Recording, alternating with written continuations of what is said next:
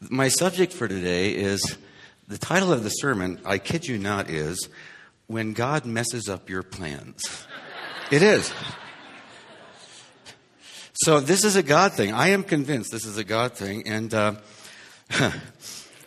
for me, all was not calm. All was not bright. A few minutes ago, I kind of reminded me of our church back in the Twin Cities. I was doing the contemporary service, the one that was at 11 o'clock.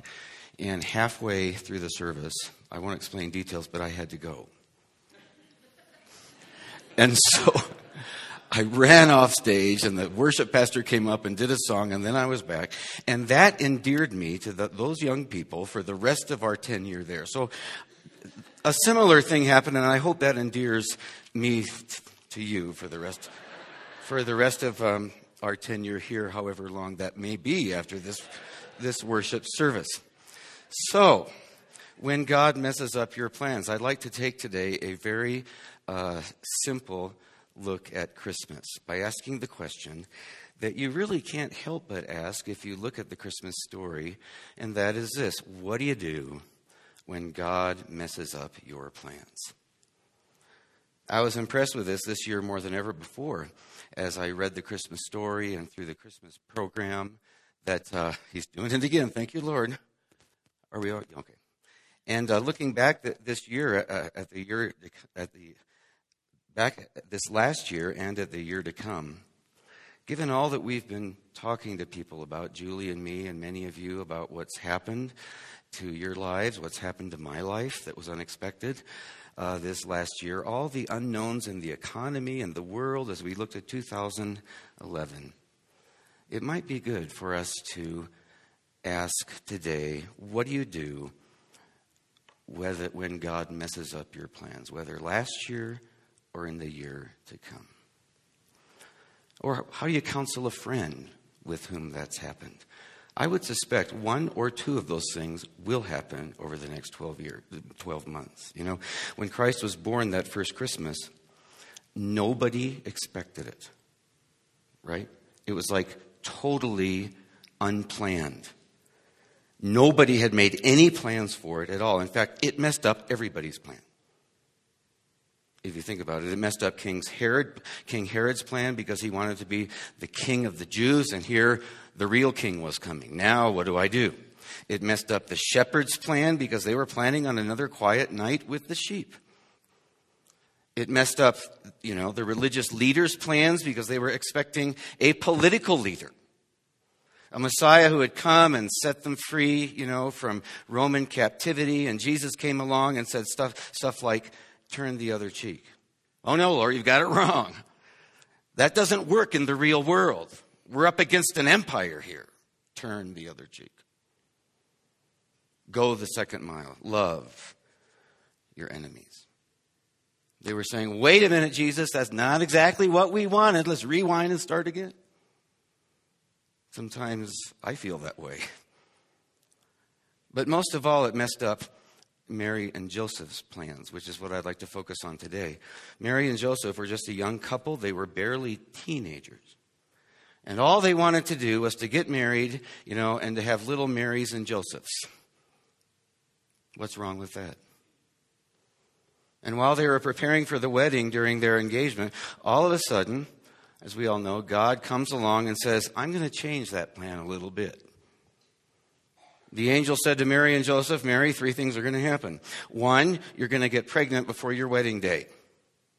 2, it's not going to be Joseph who's the father. It's going to be a virgin birth. It's going to be a miracle like has never happened before. And 3, by the way, the baby's going to be God.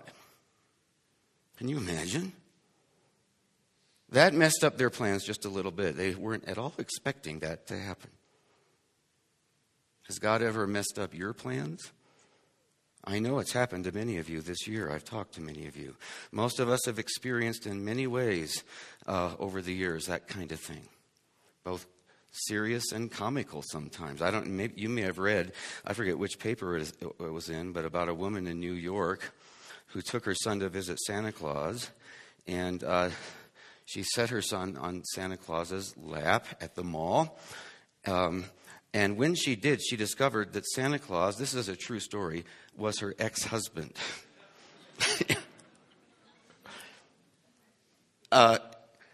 He was an ex-husband who was not paying child support.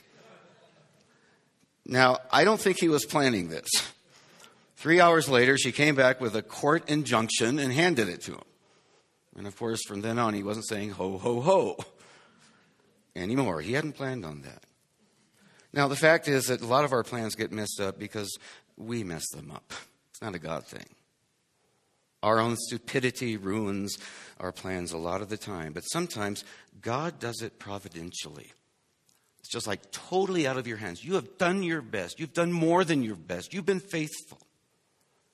Like it says in Proverbs, the mind of man plans his way, but heaven knows the Lord directs his paths, right? That's what you're saying. God in his sovereignty changes circumstances around because he's got another idea in mind. And that's obviously what happened at Christmas time about 2,000 years ago. So what do you do? What do you do when God messes up your plans through situations that are out of your control? It happens. Life happens. And when it does, what do you do? Well, looking at Mary and Joseph, and I'm sure there's a lot more here, but what stood out to me was this. You do three things. The Bible says that he wants us to remember three things when he messes up our plans. One, remember this. He's trying to get your attention. That's always the case. He's trying to get your attention. When your life goes haywire, God is saying, hello, Earth to Brian. It's a time you start listening. We all need that. Two, remember, he has a different plan. A plan that's always better. Three, remember that in the meantime, he wants you to trust him. Trust him. I think that's what God wants to say to us this Christmas time, and it was only reinforced by what happened before the service. It's all about our plans being ruined, right? As we look back over this last year, and as we look ahead to the year to come. First, God is trying to get our attention when it feels like he's ruining our lives. In Mary and Joseph's case, the plan was so fantastic, so unbelievable, such a once in a lifetime kind of event that God had to use a supernatural means to convince them it was really going to happen. They wouldn't have believed it in any other way. He sent an angel who said, this is what's going to happen. You're going to be a father of the Messiah, Jesus Christ, who's God. He's going to come to earth in human form through you. And we're going to split history into AD and BC. God says, I just want you to listen to me. And you won't believe what you're going to hear. I've got something very important to say now that I've got your attention. It might not seem like a big deal, but I'm God and I know what's most important for your good. Problem is, when it comes to listening to God, most of us are kind of ADD, right? Attention deficit disorder. For one reason or another, we put them on call, waiting, on hold. The phone's busy. We're too busy listening to the radio or watching TV or listening to other people or listening to ourselves, for that matter. And we don't have time to listen to God. So God has to rearrange our plans. Wake up. Let me get your attention here. It's like C.S. Lewis said, God speaks to us in our pleasures, but he shouts at us in our problems and through our pain. It's a wake-up call. Listen. God says in Psalm 81:13, very simply, I wish my people would listen to me. Have you ever said that as a parent? Why does God want us to give him our attention? Well, on a very basic level, he wants, just like any good parent with a young child, he wants to spare us as his young children a whole lot of pain in life. That's the most fundamental thing. We get ourselves into trouble when we don't follow what God tells us to do. Psalm 16:25, there is a path before each person that seems right, but it ends in death. A lot of things in life look like the right thing to do, but when you get to the end, it's a dead end, it's a disaster. That's the idea. Have you ever done anything in life, made a decision, that you thought this is guaranteed, this is a surefire success, and when it actually comes to pass, what you thought you wanted or it doesn't, it's just like this unmitigated failure. And you say, okay, God, you've got my attention. You got to say something. What is it that you want me to learn here? Sure, we've all had plans like that didn't go the way we intended them to go. And why don't they? Well, because you don't know the future. And neither do I know the future, God is trying to say perhaps. Because we don't know the future. We don't know how things are going to turn out in spite of our plans. And that's why God says, I want you to listen to me all the time. Because he does know the future. God can see around the corner. He can see the problems. He can see all the upcoming detours, the roadblocks. And if you just listen to him, you can avoid a whole lot of pain in life. There are plenty of places in the Bible where God says, if you do these things, he gets down on our level, puts his hand on our shoulders, looks us straight in the eye, says, child, if you do these things, you'll be satisfied. You'll have meaning in life. Your life will be easier. Thou shalt not commit adultery, for instance. We're talking about real basic things here, among many other things. And he says, if you do these other things, it's going to cause, if you don't follow that plan for your life, it's going to cause misery, and it's going to cause guilt, and it's going to cause broken relationships, and hell on earth. It's going to cause anger and worry and all sorts of things. And I don't want that for you. God's way may be harder for you, but it will always be easier on you. When he tells us to do what to do and what not to do, it's not because, he's just some ogre up there, like many people think. This cosmic cop in the sky, some bully with a stick and a nail through one end that whacks us around just because he wants to make up rules that make no sense. He does it because he loves us. It's like a mother who says, hon, don't touch that. It's a hot stove. Let me tell you about what happens when you touch a hot stove. She's not doing that because she's a tyrant. She's doing that out of love. And so God says, I want you too to give me your attention. I can make it a little bit easier for you. There's a way that seems right, but I'm telling you, it's a dead end. Some of you have probably gone through that. If you listen to me, it'll be better for you. So sometimes he has to mess up the circumstances of our lives in order just to get our attention. But he does more than that. The second thing is this. When God messes up your plans, he's also saying, I've got a better plan. I've got a better plan than you might ever have imagined. It says in Jeremiah 29:11, the verse that we started the service with, I know what I am planning for you, says the Lord. I have good plans for you, not plans to hurt you. I will give you a hope and a good future. God's saying, my plans for your life are good. A lot of people think, maybe you're thinking that here today, if I really give my life to God, if I start following Christ, he's going to make my life so miserable. I just know it. No fun, no parties, total boredom. I've got to go and become some kind of Amish person or something. But God says, no, you don't understand. I made you. I love you. I designed you for a purpose on this earth that transcends life, that turns life into a blink of an eye, and all eternity is waiting for you. And that purpose is good, and it's exciting, and it's fulfilling. Yeah, it's a better plan that he's got for you. There are two major things that make it better. Almost counterintuitively, at least the second thing. The first thing that makes it better is that his plans are bigger than your plans. Might not seem like it, but they are.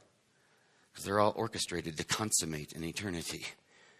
And even in this life sometimes. They're bigger than your plans. God's plan for your life is always bigger than your plans because he's got a bigger perspective. He's got a cosmic perspective.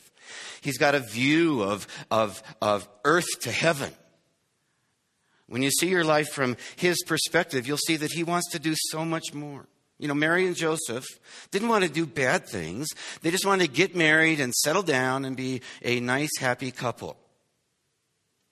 God said, on the other hand, God said, I want to bless the whole world through you. Which would you want? If you don't get anything else I say, get this. God made you for a purpose. And you have no idea how much he wants to work through you, how much he could do through you if you were totally committed to his plan for your life, to listening to his voice and doing what he says, rather than your little plan for your life, your ambitions, your dreams, your goals that might seem big, but they're so trivial sometimes. If we only knew. So when he messes up your plans, it's a great opportunity to say, God, here I am. I'm totally available to you. I want to hear from you. Do with me what you want to do so your bigger plan can be accomplished. Your better plan. That's what Mary and Joseph ended up saying. You may feel like, life's not worth living now that whatever dream you had is like totally shattered. You would not believe what God wants to accomplish through you. His plans for you are better because his plans are bigger. But second, they're better because his plans are harder. Good is bad in his economy sometimes. They're harder. That's why so many people cut out on him. It's human beings. It's human nature. It's our way to take the easy way out, to slide through life, to take the course of least resistance. But God says, I'm not saying it's going to be easier. In fact, my way is going to be harder. Why? Because God is more interested, and listen to this, in your character than your comfort. He is infinitely more interested in your character than your comfort, as you will be too once you see life from heaven's perspective. He wants you to grow up. He wants to make you mature. He wants you to be a person of character and of integrity who takes responsibility in the most important areas of life. He is in no way going to take problems out of our life. It's the harder way always, almost always, not all the time, but fairly regularly, because God's way produces character. If you had all the problems removed out of your life, if you did, I know some of you, you'd be a spoiled brat. And I would be too. If you got your way at everything, if we did, we'd be worthless. We'd be hollow men, shape without form, gesture without motion, just empty shadows walking around with no substance of glory that'll shine in eternity. That's what the whole world is like. God says, yes, it'll be harder.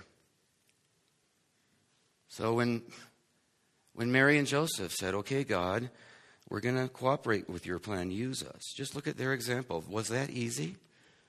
No, it wasn't easy for Mary to say, okay, I'm going to be an unwed mother in this culture, which is far harder than our culture. Can you imagine the gossip that went on in those days that she went through that, and who's going to believe her story? It's God. He told me. Would you believe that? Yeah, sure. And then at the end of Mary's pregnancy, 2 or 3 days, before she's going to deliver, when most women just want to lay down, she's got to get on a donkey and ride for several days from Nazareth to Bethlehem, being almost ready to deliver her child. I'm sure it was extremely uncomfortable for her. And then when she got there, she had to deliver her first child without her mom or her dad or her grandmother, or any of her relatives, without the comforts of home all around her, by herself in another city in a stable.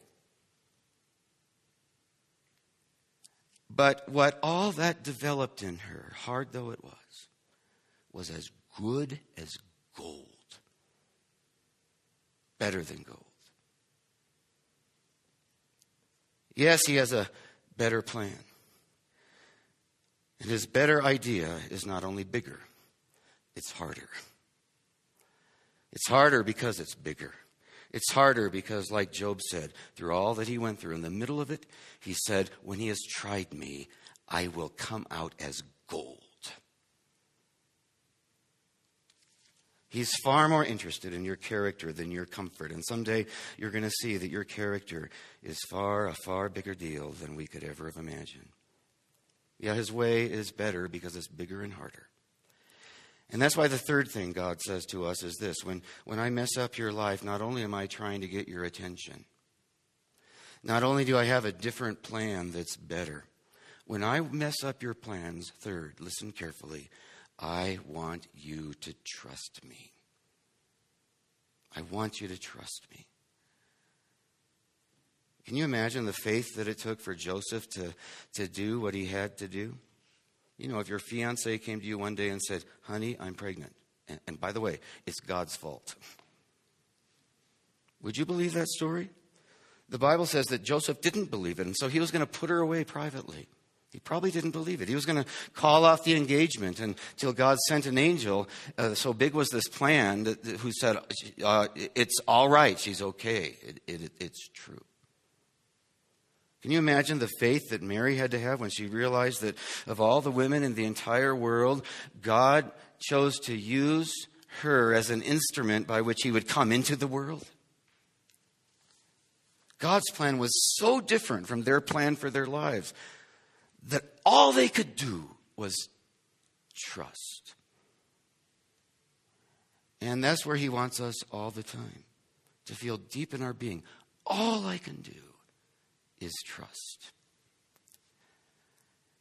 Ever felt that way? Some of you may be saying that right now. And that's okay, because that is great. The Bible says there's only one way to please God. It's not by religion. You know, it's not by ritual. It's not by ceremony. It's not by a bunch of regulations.